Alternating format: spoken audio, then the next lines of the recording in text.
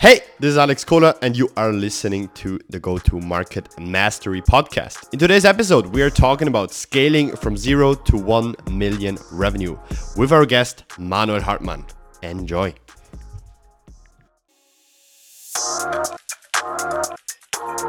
If you can't learn how to close, you better start thinking about another career. And I am deadly serious about that. The reason for the call today, John, is something just came across my desk, John. It is perhaps the best thing I've seen in the last 6 months. If you have 60 seconds, I'd like to share the idea with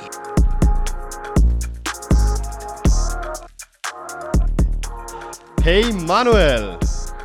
Hi, Alex. Thanks so much for having me. Yeah, so happy that you said yes so short term and so uncomplex, and I'm really happy that you are the guest of my very first episode of the Go-to-Market Mastery podcast, and we're talking today about a very interesting topic, scaling from 0 to 1 million ARR. But before we touch into this topic a bit deeper, it would be great if you tell a bit more about yourself, what your role is, and what you're doing at Salesplaybooks. Yeah, happy to. So my role as founder and CEO at Salesplaybooks is I founded the company 4.5 years ago out of the market need to just help startups with focus on B2B SaaS to scale from 0 to 1 to 10 million ARR, and really happy to focus on the 0 to 1 part today.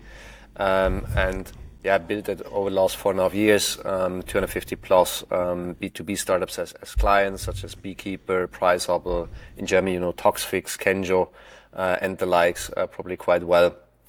And it emerged out of this need when I was asked as a sales entrepreneur, you asked, what is that? De facto head of sales, as a sales lead team of one, right?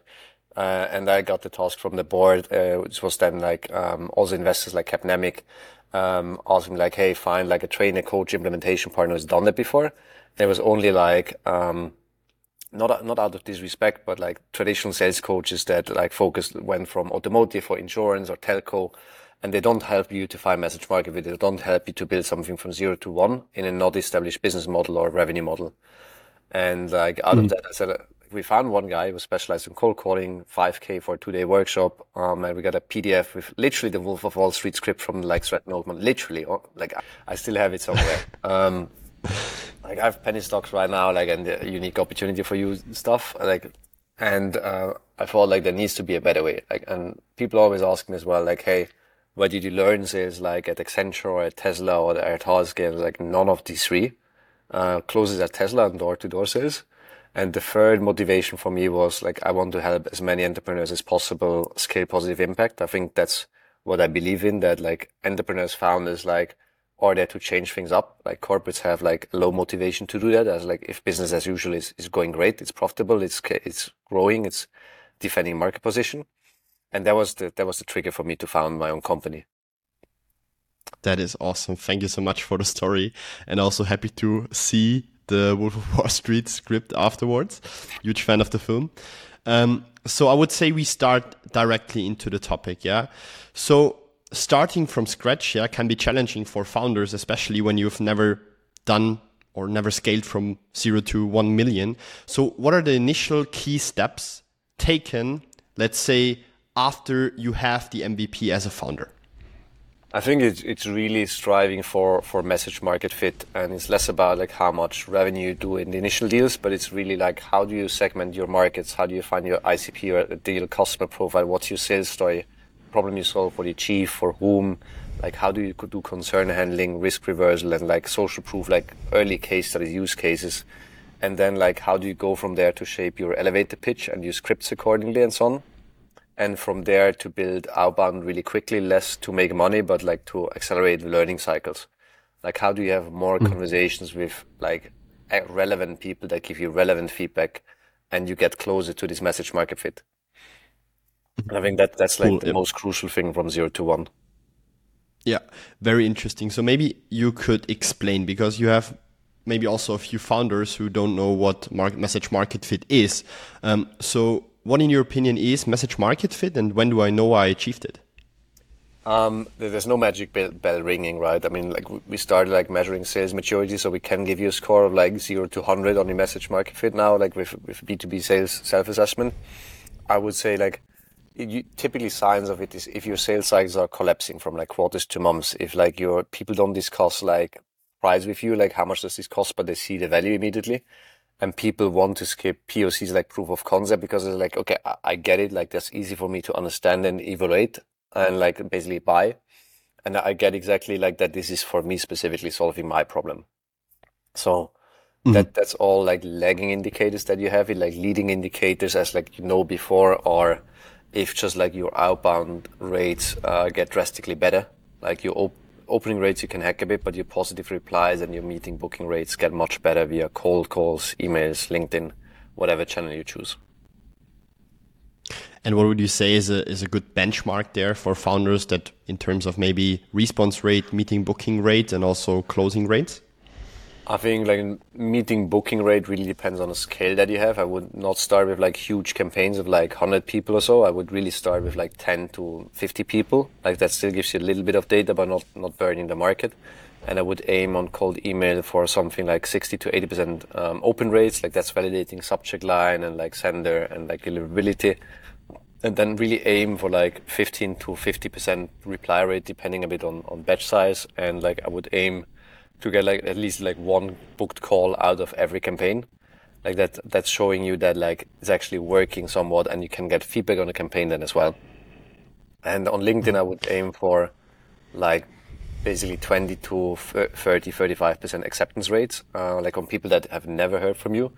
And then like depends a bit on how you optimize. Like you can purely optimize for acceptance and then be very personalized in your follow-up. Like with short video and short voice message, for example.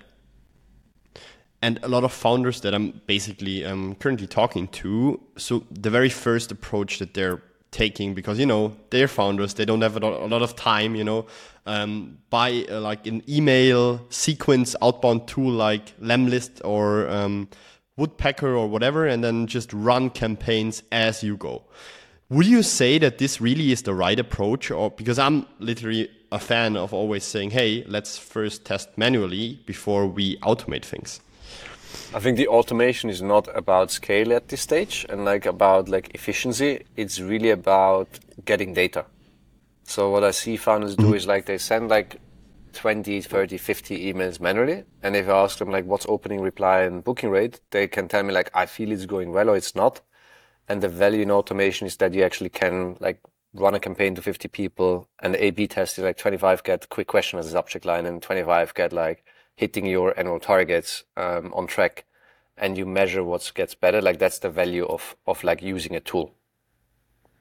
So yeah, like as you say, like there's two things that don't scale. Like, I mean, a campaign to like 20 people doesn't necessarily scale, but you still get more data if you use a tool and you use an automation approach somewhat than if you do it completely manually. I mean, you can technically do a spreadsheet and like take all the people that you message and so on, but mental load is really, really high.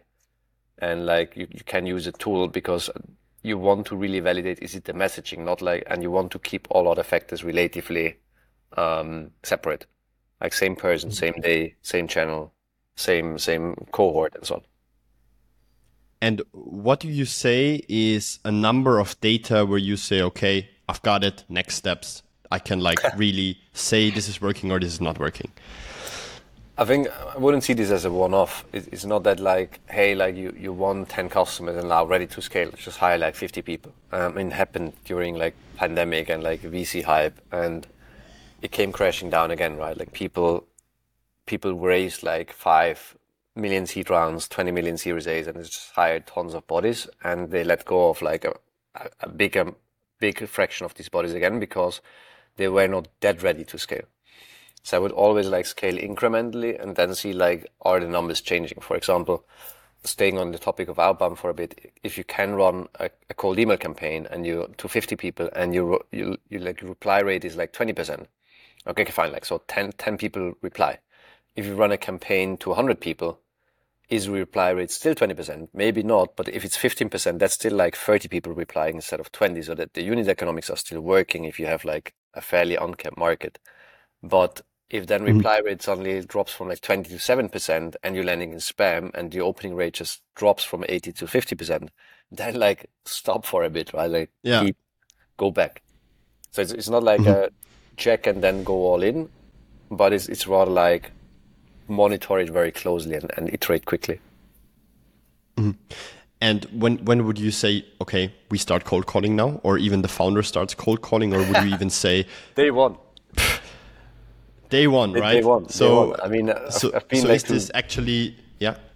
I've been to like some startup weekends, right, where you basically got Friday night to like Sunday afternoon to go from like introduction and beers to like validate the pitch, and then you win, and then you win a pair of on shoes, or you win like a voucher for like coaching or whatever. But I mean, I've not seen any winner that had less than like 25 interviews, some sort. And we're talking like Friday night to Sunday morning here. So the excuse that I don't know, I don't have a product, like I don't have like a pitch deck, I don't have a website, like who cares?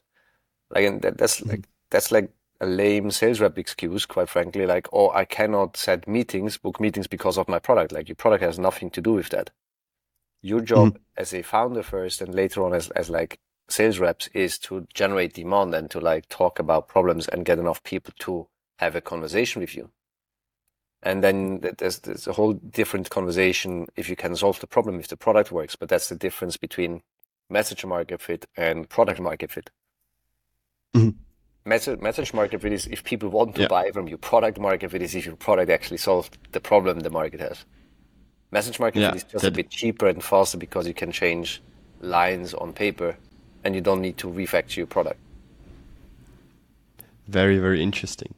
What would you say in terms of this, you know, building the first outbound channels? Yeah.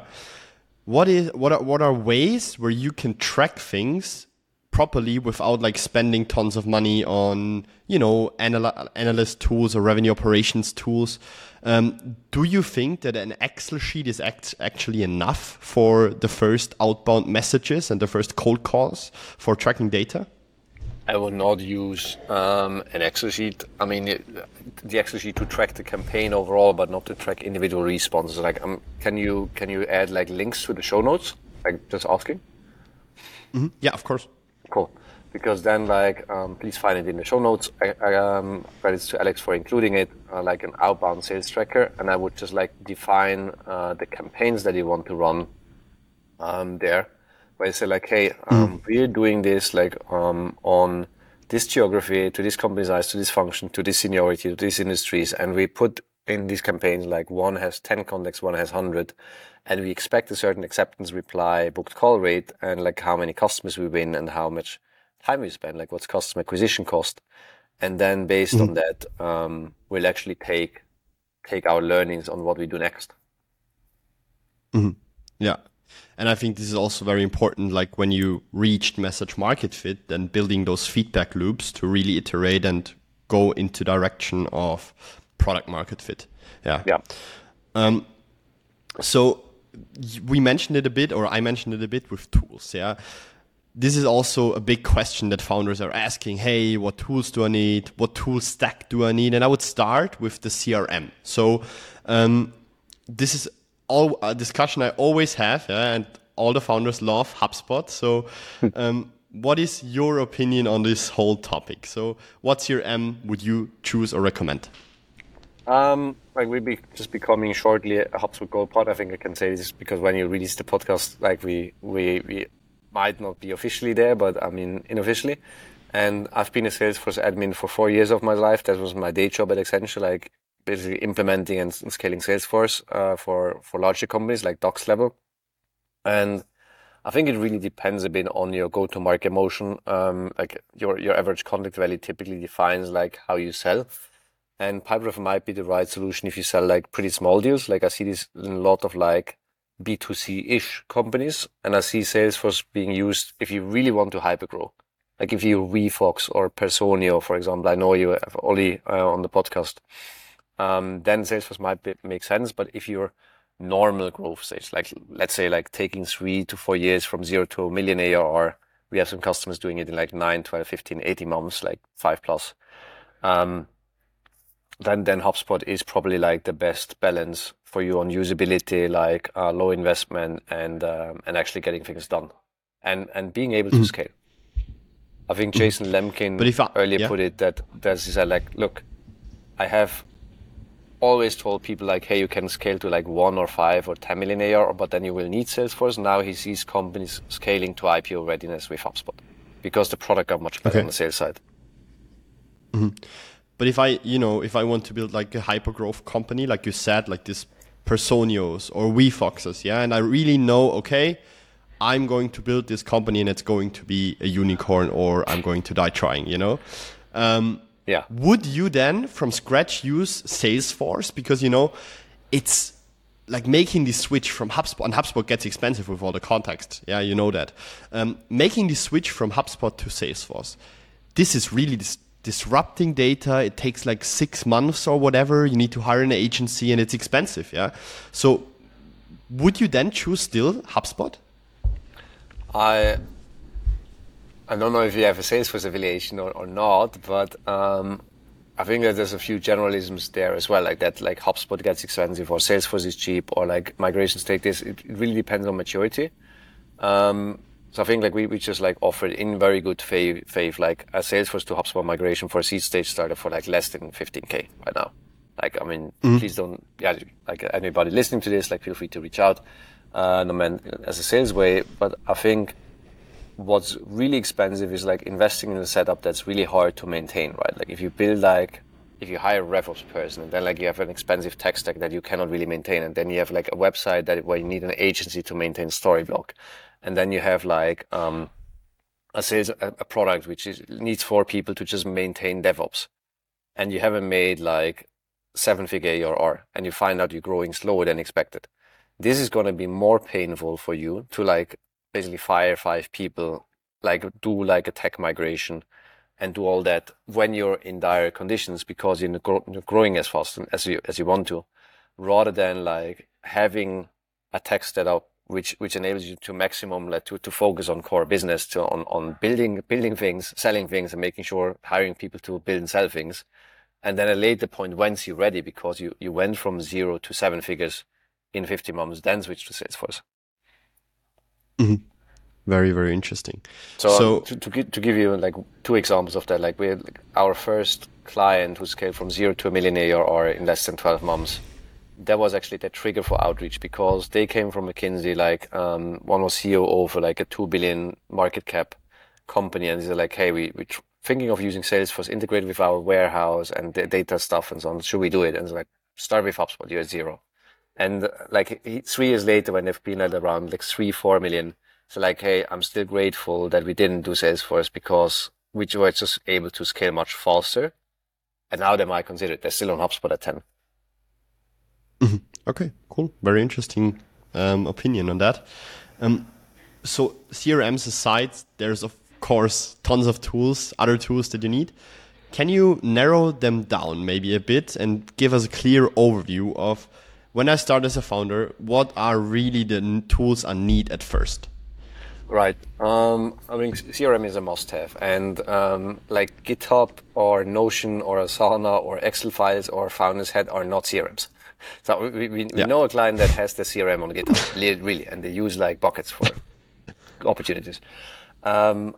I think like, so you need a CRM, Pipedrive, Salesforce, HubSpot. We see people using Closer, Zoho, but the point is that you have something that when they bring on people that they're able to ramp quickly, you're able to get support quickly. So you need to get the best CRM in the market and nobody knows it. It's going to be harder for you to ramp new people and like have people adopting to it and integrating.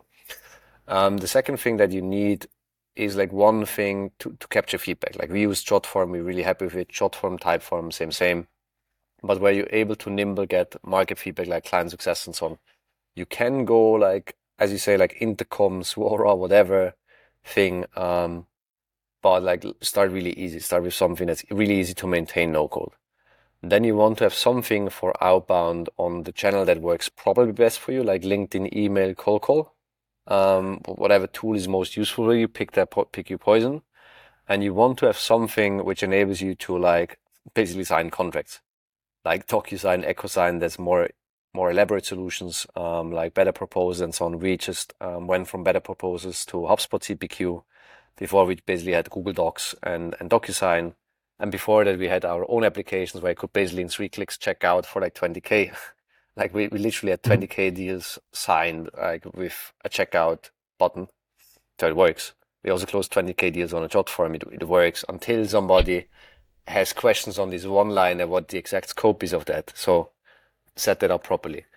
What you don't need on this journey from 0 to 1, and I think that's also important, what you don't need is like, you don't need like a really sophisticated sales engagement platform if it's for me like Salesloft or so. You also don't need a really complicated RevOps platform like ChargeBee, Zuora or so, and you don't need a sales forecast solution like Clario or sales enablement like HighSpot, like really the stuff that starts creating, in some cases, tremendous value upon like Series B. And you also don't need a customer success software because you don't have so many customers that you're not able to put them on one view on a Google Sheet and do the cohort analysis really much more nimble and keep your CRM a single source of truth. Okay. So and I hope that's okay if I elaborate a bit on these points, but I think for the people listening to this on 0 to 1 journey, this should give you like a really nice overview in like 2 minutes each or so. I was like, okay, got it, check. And like, okay, saves me probably 5 to 50K investment. And in terms of, maybe to touch on this, in terms of the outbound lead generation tools, what would you say are your top 5 that founders absolutely can go and where you say fits? I think this really depends on your case, on your go-to-market motion. If you have like 500 target accounts, or if you have like really something like SendGrid that you want to maintain a newsletter to like 50,000 people. I think that's really depend on the go-to-market motion, and feel free to basically put that to the show notes if people have questions, like happy to discuss on a one-on-one call. I'm just a bit skeptical always to say like, hey, like this tool is the best period, because it really depends on your case. Yeah. Okay. So just hit Manuel up on LinkedIn, or I'm also going to put your email address in so people can ask questions. If they have any. Yeah. Another point, that I or you already touched on is onboarding. So hiring, in further sense. When would you say do founders should founders make their first hires? Because I always hear, I'm going to hire a founders associate and he's doing all the cold calling for me. And most of the time it fails. Yeah, it fails. Right. So what would you say, how would you approach this? What to hire, who to hire, and when to hire? Yeah, very interesting question. And like, I think like roughly 90%, like not statistic data, but of first sales hires in startups fail. That's terrible. I think it comes mostly because there's so many variables. Like who's the founder, like how ready is the founder, like and putting efforts and like rigor into onboarding, and who's the sales rep you get, like who's the client segment, and what's the maturity of sales enablement, and like just the assets in place. I would say like the sales rep is the last variable you want to change. So once you have like the buyer persona and the product, like the market offering and the channel and like the buyer journey and all that mapped out, right? Then you bring on like a sales rep. And then I think it's your choice. Do we really get like a sales pioneer, like a go-to-market pioneer that's really like your co-pilot on that, you could say, and that person helps you to build the plane and like sell, like metaphorically, which is much better than if you have a really like a founder's associate, entrepreneur in residence, like junior SDR, whatever. It's going to be really hard for them, because you basically bring on board like a flight attendant on a plane that's not fully built. Nobody's really sure where it will fly, and the chance of explosion is really high. And we often see, like, to stay in the metaphor, we have like a yellow card system internally. But I think here it's useful is if the pilot cannot fly the plane and just thinks like, I don't enjoy flying, I enjoy building planes, and I'm not done here, I'll bring on like a junior flight attendant and expect that person to say like, come to the cockpit, you fly the plane now, I'll drop off, I'll build more planes. The plane goes down.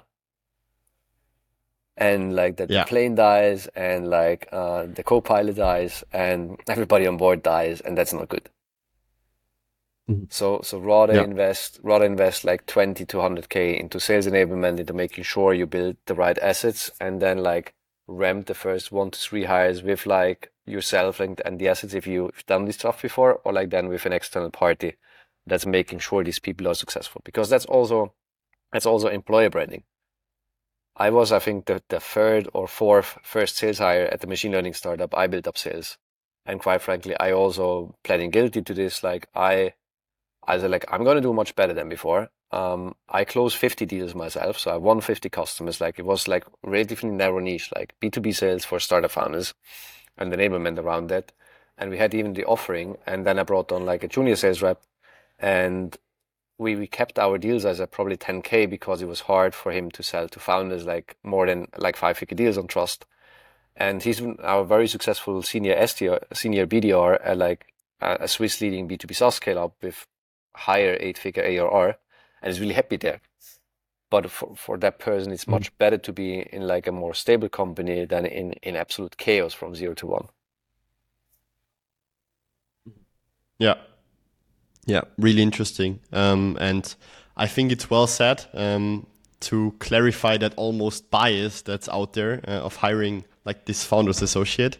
And I love the plane building anecdote also. Really, really nice. Credits to Alan Cherowina, like one of our top sales masterminds. Yeah. Yeah, credit to him. So now that we have message market fit, yeah, we have the first hires, we have our tool stack combined. So now we want to really achieve product market fit. What are the most important things of getting there? I think it's really, again, like to reiterate message market fit, like before product market fit. I mean, people always just product market fit is the most commonly known, and people sometimes ask them, I'm talking a lot about message market fit. Why? It's like because you cannot change your you want to get message market fit first and then build the product for that. Because otherwise, like the risk of you building exactly the right product, what solves the product, like the problem of your ideal customer profile, is really hard, because your ICP might change and your sales story might change and your market segments might change.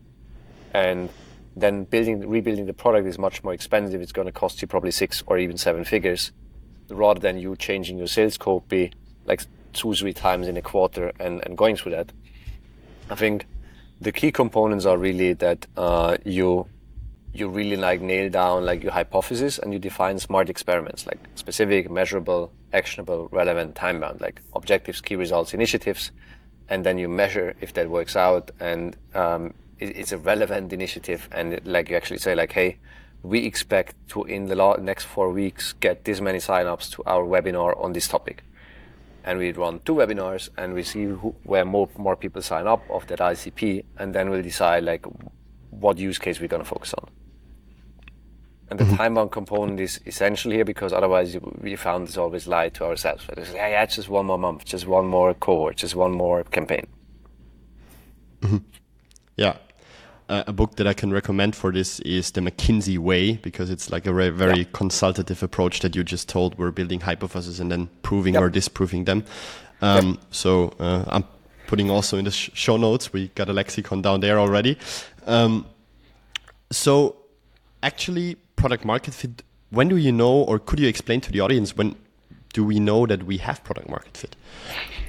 There's so many ways how you can approximate it. Like I think Wes Bush like has this rule of like once 40% of people answer to your question like how disappointed would you be if you could no longer use our solution, is like very disappointed or totally fine. If 40% plus answer very disappointed, but that's not a B2B approach. That's like more a B2C product-led model, right? I think it's like in B2B SaaS, like I'm talking like 10K to like 100K deal size up to like $1 million. It's really much more about renewal rate, for example.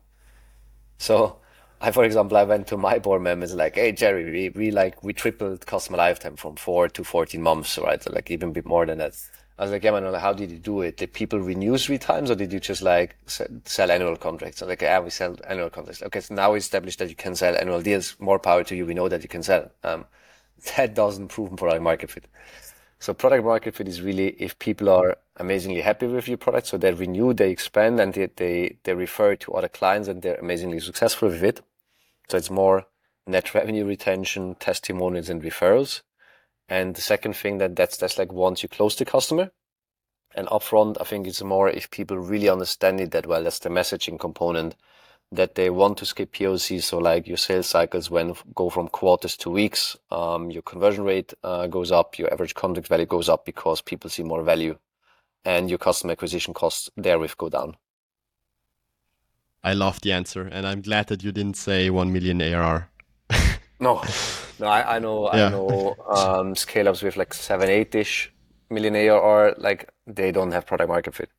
And they exchange their whole absolutely. like go-to-market teams like 3 times, and it's painful. And like they've been 12 years on the market. And if they would nail this down, I think this company could easily make 20 million, like triple. Yeah, absolutely. So another thing that's of course important to achieving 1 million revenue or ARR is customer retention. So how or what retention strategies, how do you approach this? How do you ensure that customers not only convert, but they stay loyal? I think it starts like, and I mean, I'm a sales guy, right? Like there's other people who specialize in customer success, very few of them. I mean, we organized the Customer Success Summit, we get 500 plus signups, even if you're not known for that in that field. So I take him, but the answer where like creates the most value, like on the side before closing. I think it's really about closing, like winning ideal customer profile clients, because it's not just about dredging them into like closing a deal with you, but it's actually closing the right people that are then going to be successful with you. If you close the wrong deals, right? Like, I mean, it's just like a pain for customer success from day one, and it will be this constant struggle that a customer says, basically, this is not the ideal product for me, and customer success is like, I kind of agree, but could you still renew? That's not fun.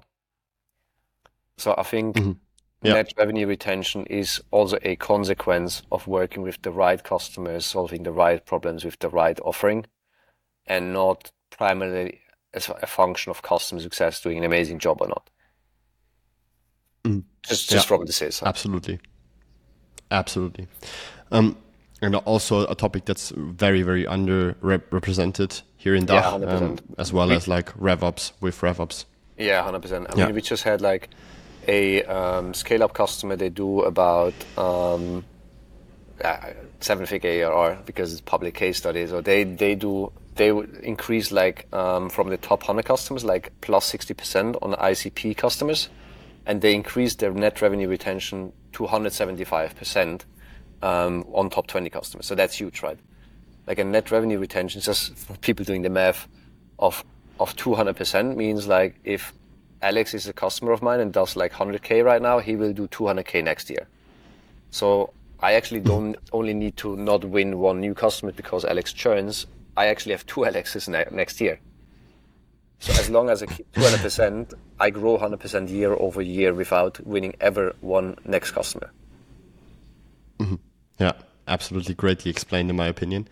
And then last question, because we're already running out of time, is what advice would you give for founders if you only need to phrase it in a few sentences? And what does the future hold for you and Salesplaybooks? So advice to founders, like hustle hard yourself, like on things where like it's worth like internalizing, and you can do it, right? Like it's just like work, and create the Google Sheet from scratch if you just want to understand like your revenue model, for example. Partner up on things, like put your ego aside, where you can be 3 times faster and 3 times better with people that like do this for a living and did it 200 times. So I built like my first WordPress site, and then I built the Webflow site myself as well.